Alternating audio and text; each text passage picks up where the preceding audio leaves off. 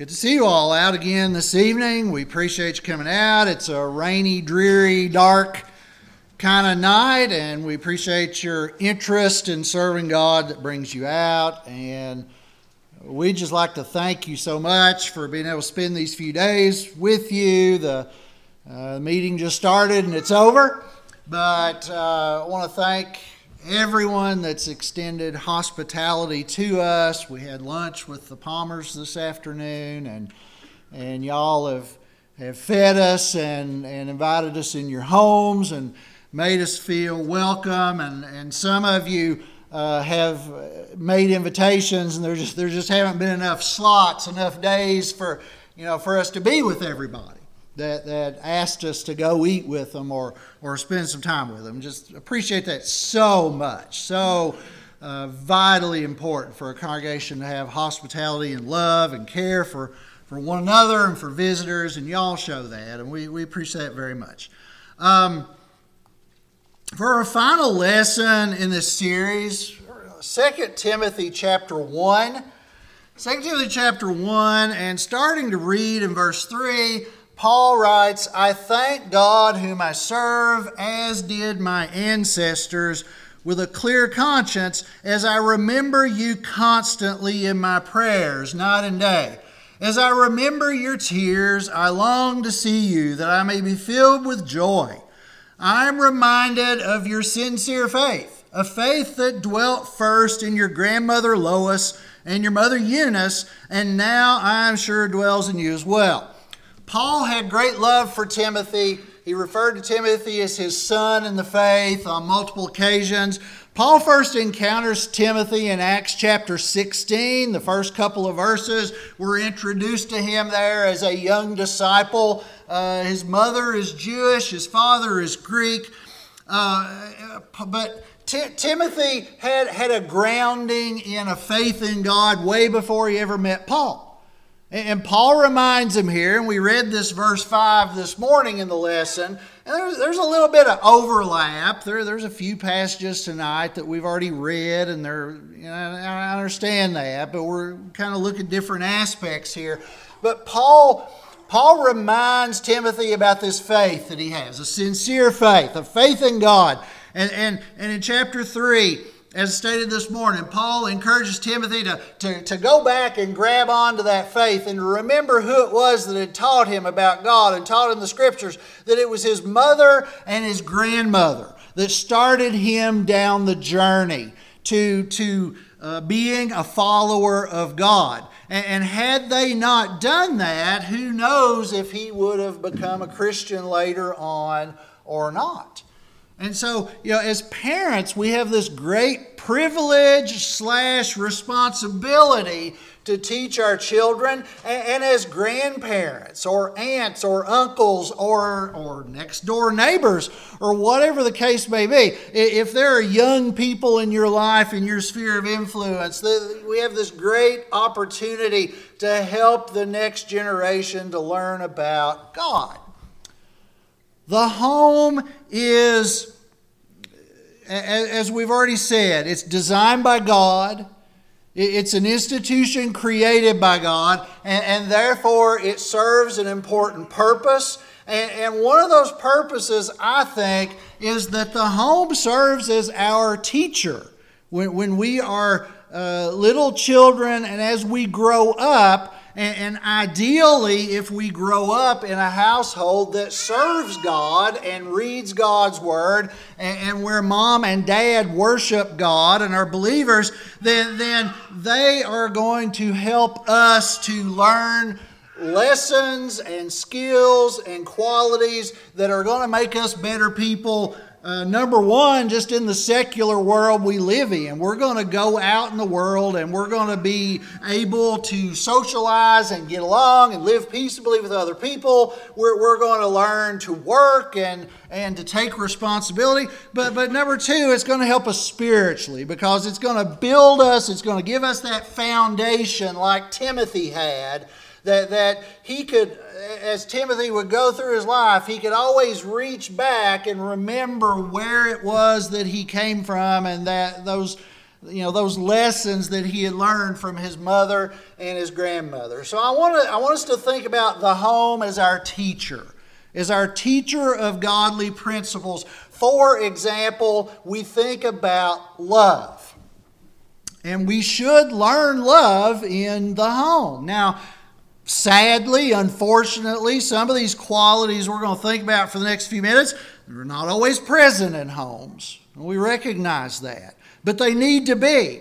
And as children of God, as servants of Jesus Christ, we should have these qualities in our lives, and then our children are going to see these qualities in us when they look at mom and dad or grandma and grandpa or whoever as the case may be.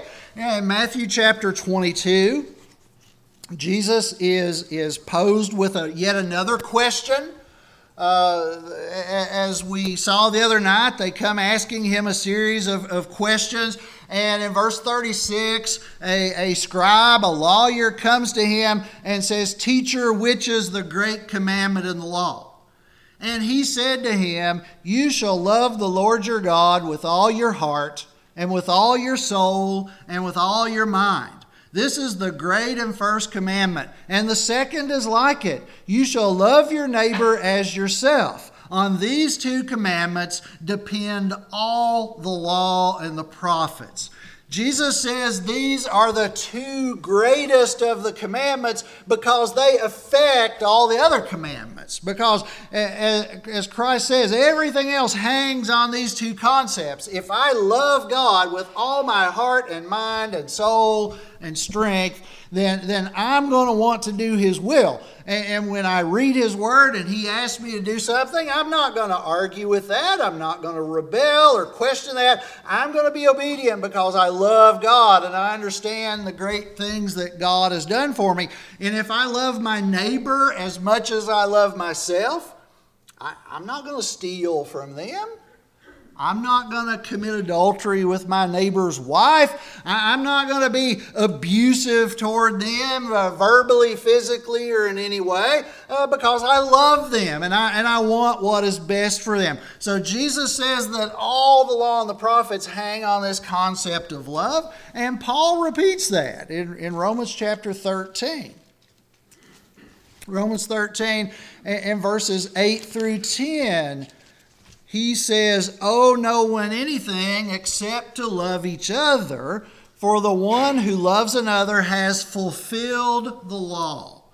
For the commandments, you shall not commit adultery, you shall not murder, you shall not steal, you shall not covet, and any other commandment are summed up in this word, you shall love your neighbor as yourself. Love does no wrong to a neighbor. Therefore, love is the fulfilling of the law." Love is the fulfilling of the law.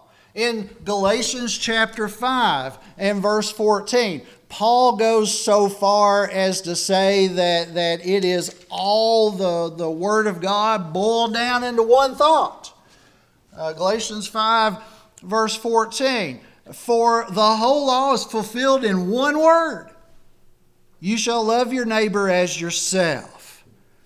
The whole law in one word, Paul says. And all of God's moral precepts are based on love.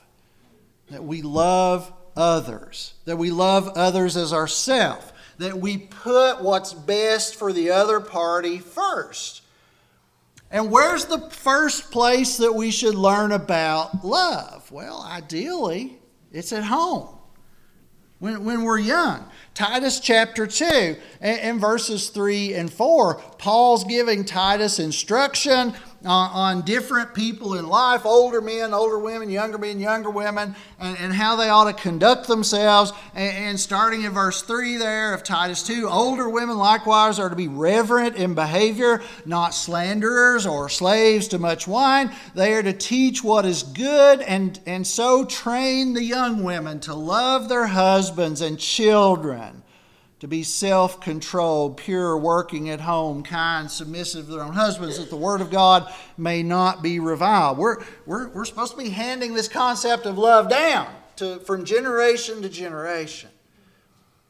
And when we look at our mother and our father, and we see that they love us and how they put us before themselves and sacrifice for us in many ways, and how they sacrifice for each other, then that helps us to understand the way that God feels about us and the sacrifice that Christ has made for us. In Colossians 3 and in verse 19, Paul says to husbands, love your wives and do not be harsh with them. Don't be harsh with your spouse. Show love. And love is the idea of putting the other person first. And as Paul says in Ephesians, to love our wives as our own bodies. We should learn love from the earliest of our days at home. And we learn commitment at home. God wants commitment out of us as servants of His Son Jesus, but we learn that in our home life, again, as we observe godly parents fulfilling God's teachings. Mark chapter 10, verses 6 through 12, as we talked Friday night and last night about the permanence of marriage and the commitment involved in marriage. Mark chapter 10 and verse 6.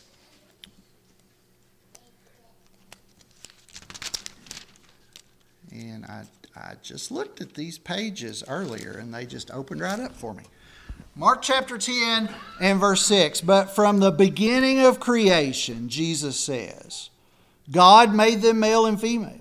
Therefore a man shall leave his father and mother and hold fast to his wife, and the two shall become one flesh. So they are no longer two, but one flesh. What therefore God has joined together, let not man separate. Now we know in today's world, we've already discussed this. Marriage is seen as very disposable. People enter into it thinking that they'll just get out of it if they don't like it. If they're not 100% happy and satisfied, well, I'll just send him back or send her back. I'll just return them and go try again with someone else. Jesus is saying what God has joined together, let not man separate. And Malachi, the Old Testament prophet, we read his words the other night. Malachi chapter 2, that God is saddened. Verse 13, the second thing you do, you cover the Lord's altar with tears, with weeping and groaning, because He no longer regards the offering or accepts it with favor from your hand. But you say, why does He not? Why does God not accept our offerings? Because the Lord was witness between you and the wife of your youth, to whom you have been faithless, though she is your companion and your wife by covenant. Did He not make them one with a portion of the Spirit in their union? And what was the one God seeking? Godly offspring. So guard yourselves in your spirit. Let none of you be faithless to the wife of your youth. For the man who does not love his wife but divorces her, says the Lord, the God of Israel, covers his garment with violence, says the Lord of hosts. So guard yourselves in your spirit and do not be faithless. Don't be faithless. Don't wimp out. Don't bail out on your commitments you've made to your spouse, your companion. Don't deal treacherously, the King James says here, towards your wife. Follow through. Work it out. Don't entertain the idea that we'll just call it off at the first sign of difficulty. Now, Jesus requires commitment from us. In Luke 9, and starting there at verse 23, Christ, He said to them all, if anyone would come after me, let him deny himself and take up his cross daily and follow me. For whoever would save his life will lose it, but whoever loses his life for my sake will save it. For what does it profit a man if he gains the whole world and loses or forfeits himself? For whoever is ashamed of me and of my words, of him will the Son of Man be ashamed when He comes in His glory and the glory of the Father and of the holy angels. Jesus says, that if we're going to follow Him, we've got to take up our cross. And that's a sign of suffering. And that's a sign of shame. Crosses is what they killed people on. The Romans hung people on crosses and slowly tortured them to death if they were guilty of heinous crimes. And Jesus is saying, you got to take your cross not once, not every now and again, but do it daily to serve me. You got to be willing to lose your life for my sake. Now, maybe that means literally somebody's going to chop my head off or execute me because of my faith in Christ. Or maybe that, on the other hand, maybe that just means I'm going to have to give up some things that are dear to me in order to conform my living with God's teachings. But I've got to be willing to sacrifice and commit myself. Jesus doesn't want casual followers. He wants people that are dedicated and committed. And hopefully we learn that looking at our parents as children, that they're committed to one another. And maybe they have the occasional disagreement or don't see some things eye to eye, but they work it out and discuss it. And they are committed to one another. In Hebrews 3, the Hebrew writer often through this letter talks about the fact that we've got to stay faithful to Christ, not just for a little while, but until the end. And he compares it to the children of Israel. They left Egypt and they were with God, but then they fell astray, fell aside, left the path in the wilderness. And many of them suffered and died because of that. And how God was grieved with that generation. And there in verse 14 of Hebrews chapter 3, the writer says, "For we have come to share in Christ if indeed we hold our original confidence firm to the end. As it is said, today if you hear His voice, do not harden your hearts as in the rebellion." We got to hang in there to the end. And in our marriages, we hang in there to the end. And that shows our children that there are things worth committing yourself to. And that there are things that we can hang on to until the end. And then there's forgiveness. Forgiveness. God has forgiven us. Christ has forgiven us. And God demands that we forgive others because all have sinned. Romans 3 verse 23, "For all have sinned and fall short of the glory of God." None of us is perfect. We all mess up sometimes. We all make mistakes. And we've got to be willing to forgive one another. And that starts with some self-reflection. In Matthew 7, in verses 3 and 4 and 5, Jesus says, "Why do you see the speck that is in your brother's eye, but do not notice the log that's in your own eye? Or how can you say to your brother, 'Let me take the speck out of your eye,' when there's a log in your own eye? You hypocrite! First take the log out of your own eye, and then you will see clearly to take the speck out of your brother's eye." When the kids look at mom and dad, what do they see? Do they see forgiveness on display? And when they make a mistake, do they see forgiveness out of mom or dad? Or do we hold grudges? Do we get mad and it turns into, well, I'm not going to speak to you, and does it turn into, well, we're just going to go our separate ways. I don't want anything to do with you anymore. And not just at home, in our interactions with other people, be it work, be it school. Do we allow things to fester and generate, well, I'm just never going to forgive them for what they did? Well, that's not very Christ-like. Christ forgave us. Christ says forgiveness is a defining quality of Christianity.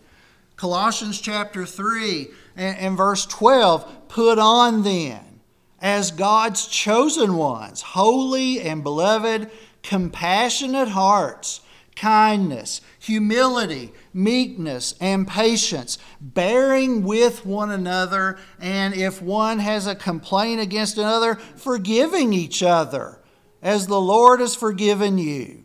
So you also must forgive. And above all these, put on love, which binds everything together in perfect harmony. I've got to be willing to forgive because Christ forgave me of so much. I've got to be willing to forgive others. You know, Peter asked Jesus in Matthew 18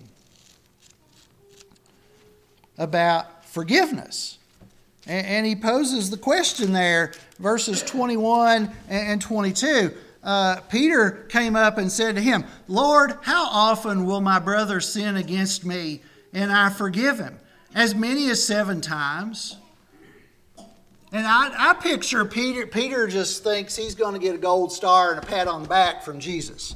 You know, look, I'm going to tell Jesus that I'm willing to forgive somebody 7 times, and Jesus is going to say, that is awesome, Peter. You are the greatest.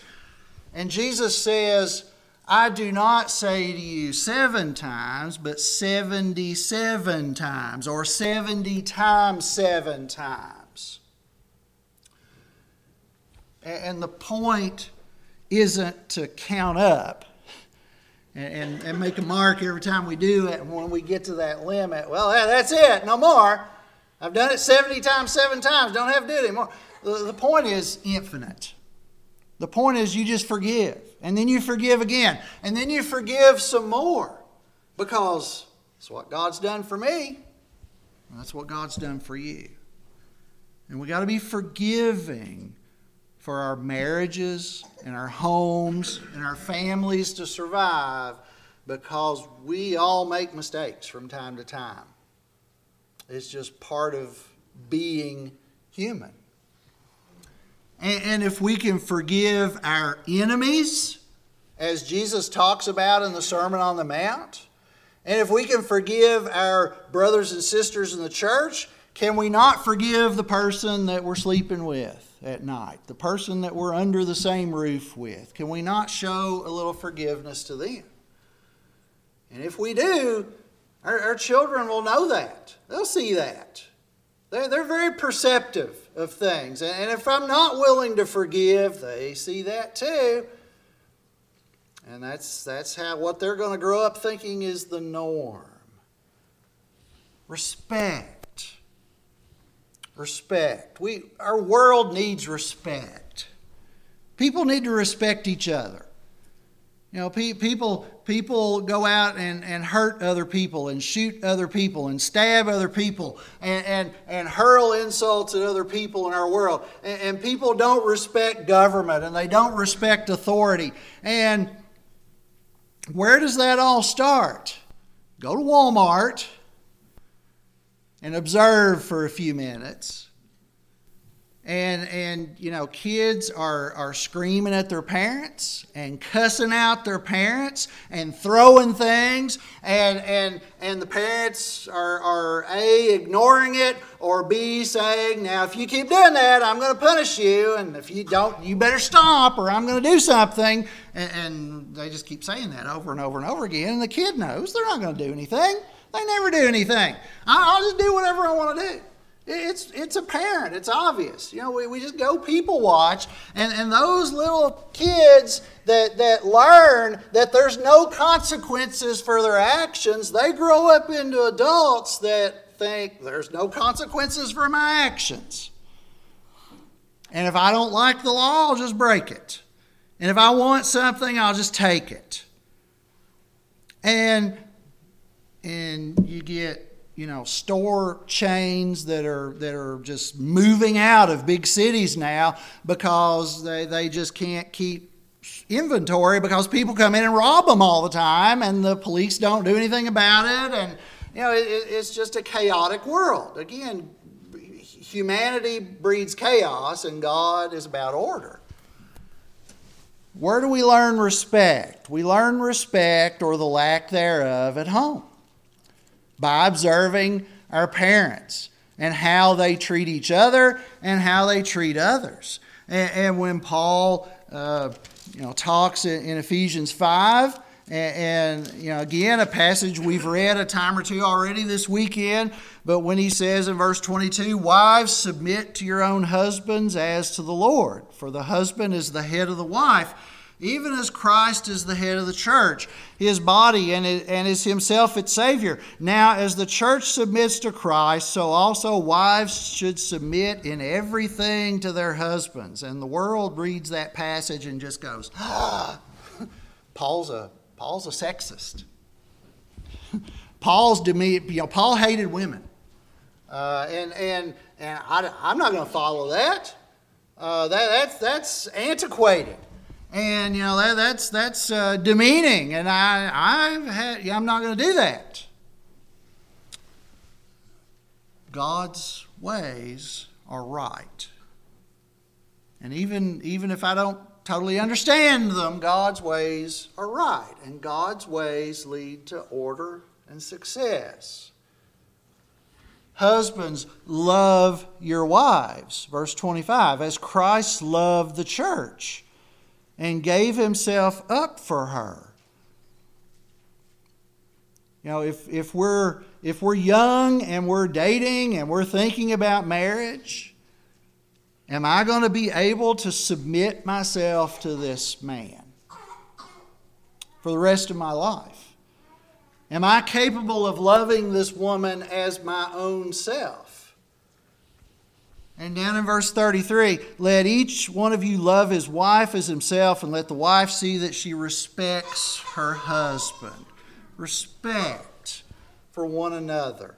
1 Peter 3, not to belabor the point for passages we've already read. We read that this morning. But Peter holds up Sarah as an example of a godly woman who practiced submission to her husband Abraham. And he talks in verse 7 to husbands about honoring their wives and understanding their wives. That we are heirs to the grace of life. Ephesians 6 and verse 4, I'm going to add that as parents, we should respect our children in that we treat them as valuable and special. And there are so many children that grow up neglected, abused, not appreciated, not cared for. Ephesians 6:4, fathers, do not provoke your children to anger, but bring them up in the discipline and instruction of the Lord. The first half of that verse, maybe we fixate a lot on the second half of that verse, the discipline and instruction, the nurture and admonition of the Lord. But the first part of that thought is, don't provoke your children to anger. Well, how could we provoke our children to anger? Well, if we're demeaning and abusive and too harsh on them as they grow up, they may grow up to be embittered and just kind of mad at the world and rebellious. And Paul warns about that. Don't be so harsh on your children that they're provoked to anger.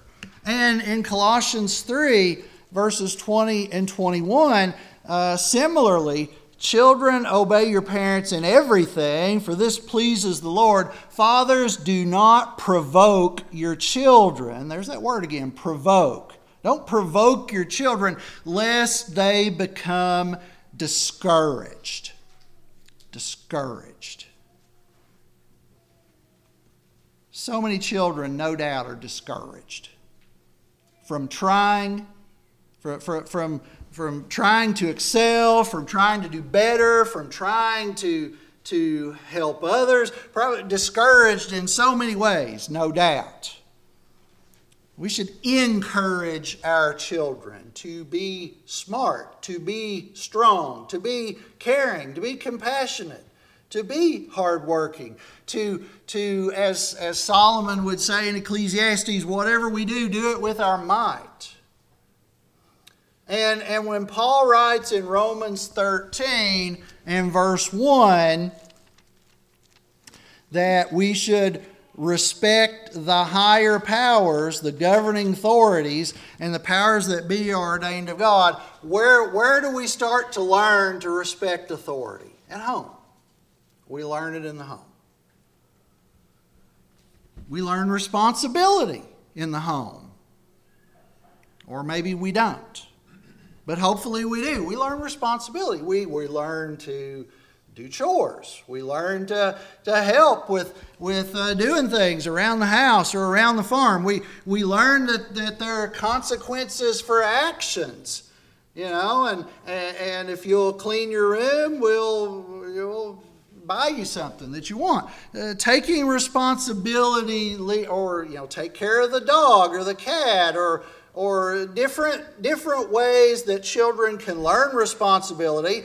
But they can learn responsibility from looking again at mom and dad, and how do mom and dad live their life? How do they approach their job? How do they approach taking care of the home? In 1 Timothy 3, Paul starts talking to Timothy about elders, overseers, bishops. And verse 1, the saying is trustworthy. If anyone aspires to the office of overseer, he desires a noble task. Therefore, an overseer must be above reproach, the husband of one wife, sober-minded, self-controlled, respectable, hospitable, able to teach, not a drunkard, but not violent, but gentle, not quarrelsome, not a lover of money. He must manage his own household well, with all dignity, keeping his children submissive. For if someone does not know how to manage his own household, how will he care for God's church? We're looking for leaders for God's church. How are we going to figure out who has these leadership qualities? We look at their home life. What's their home like? How do they treat their children? How do their children treat them? How do they treat their spouse? The husband of one wife. To be an elder or a bishop, we're looking for somebody that demonstrates commitment. That they're married to the same woman because they've been able to stick with her and work through their difficulties. And he manages his household well. He can keep the children in line and the family moving in the right direction. And if he can do that, then he can oversee people.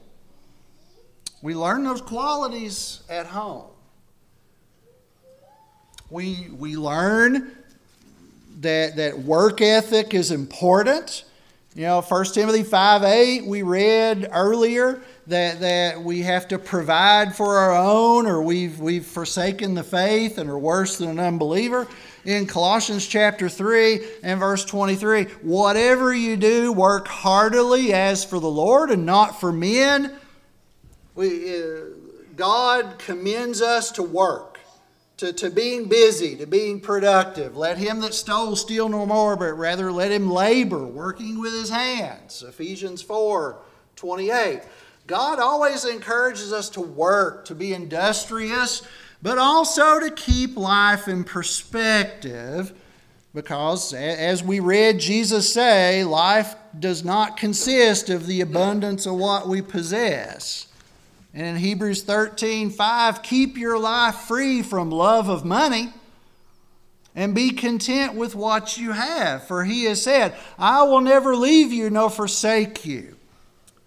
And 2 Timothy 3, verses 1 and 2, Paul warns Timothy, understand this, in the last days there will come times of difficulty. For people will be lovers of self, lovers of money, proud, arrogant, abusive, disobedient to their parents, ungrateful, unholy. I always find that fascinating. Disobedient to their parents.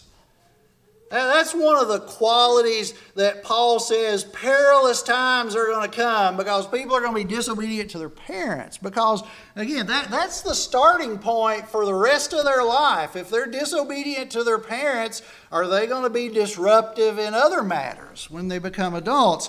And people will be lovers of money. And does what does the little child see? Or is mom or dad willing to come to the play or to come to the ball game, or they're just too busy working all the time that they never see them? And that must be what's important to dad or to mom, is just work, and not family. Galatians 6 in verse 10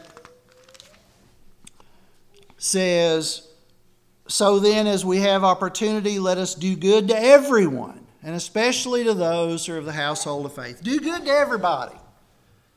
Where can we learn that? At home. If mom and dad do good for other people, then we observe that and we learn that's normal, that's expected. And hopefully the home teaches us about God. I referred to this passage, I think, this morning, but we didn't read it. But in Deuteronomy 6, as God is instructing the Israelites, we don't live under their law, but I think the principle is very valid, that he says in verse 4, "Hear, O Israel, the Lord our God, the Lord is one. You shall love the Lord your God with all your heart, and with all your soul, and with all your might." See, there's that first commandment Jesus talked about. "And these words that I command you today shall be on your heart. You shall teach them diligently to your children, and shall talk of them when you sit in your house, and when you walk by the way, and when you lie down, and when you rise. You shall bind them as a sign on your hand, and they shall be as frontlets between your eyes. You shall write them on the doorposts of your house and on your gates." Man, the Word of God is just all over, all sprinkled all through our lives there. It's not just talk to your kids about God when you take them to church on Sunday morning, but it's when you get up in the morning, and when you're walking down the road with them, and when you're laying them down at night, and just all the time. Again, Timothy. Where did Timothy learn to be righteous and seek God? From his mother and his grandmother. Apparently not from his father. His father was a Gentile, was Greek, and apparently did not have interest in serving God, but mom did and grandma did. And Timothy learned at home as a child about the Scriptures and about God. And Paul, again, reminds him in 2 Timothy 3:14 to remember what he learned from his childhood and to cling to that. You know, people devote huge amounts of time and money. We got to send the kids to college where they need a degree so they can make lots of money. We're going to enroll them in every kind of sports program under the sun and take them to music and art and dance and do all these things. And any of those things in and of themselves are good. But the single most important thing we can do for our kids is to show them that mommy and daddy love each other and love the Lord.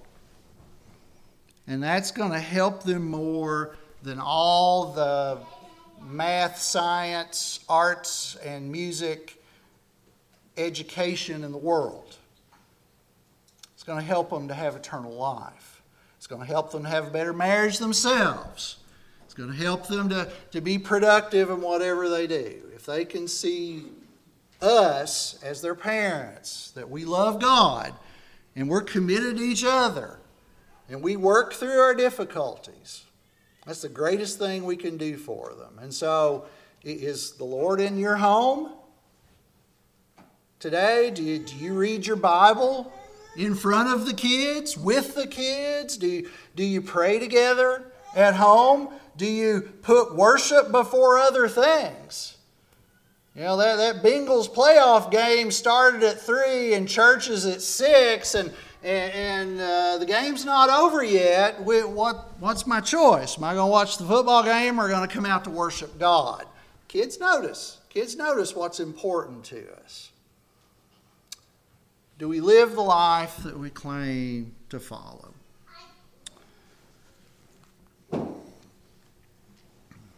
God loves us. God wants to save us. God has gone out of His way to offer us the opportunity to have our sins taken away and have eternal life. In 1 John chapter 5 and in verse 11, the apostle writes, "And this is the testimony that God gave us eternal life, and this life is in His Son. Whoever has the Son has life. Whoever does not have the Son of God does not have life." Do you have the Son? Do you have the Son of God tonight? You need the Son of God in your life. He loves you. He has suffered. He has died for you and for me. And He wants what is best for you. And He asked you to lay down the burden of sin and take up His burden and be His disciple. We need to believe in Jesus as God's Son. God so loved the world that He gave His only begotten Son, that whosoever believes in Him shall not perish but have everlasting life. We need to repent of our sins. In Luke 13, verse 3, again in verse 5, for a double emphasis, Jesus says, unless you repent, you will all likewise perish.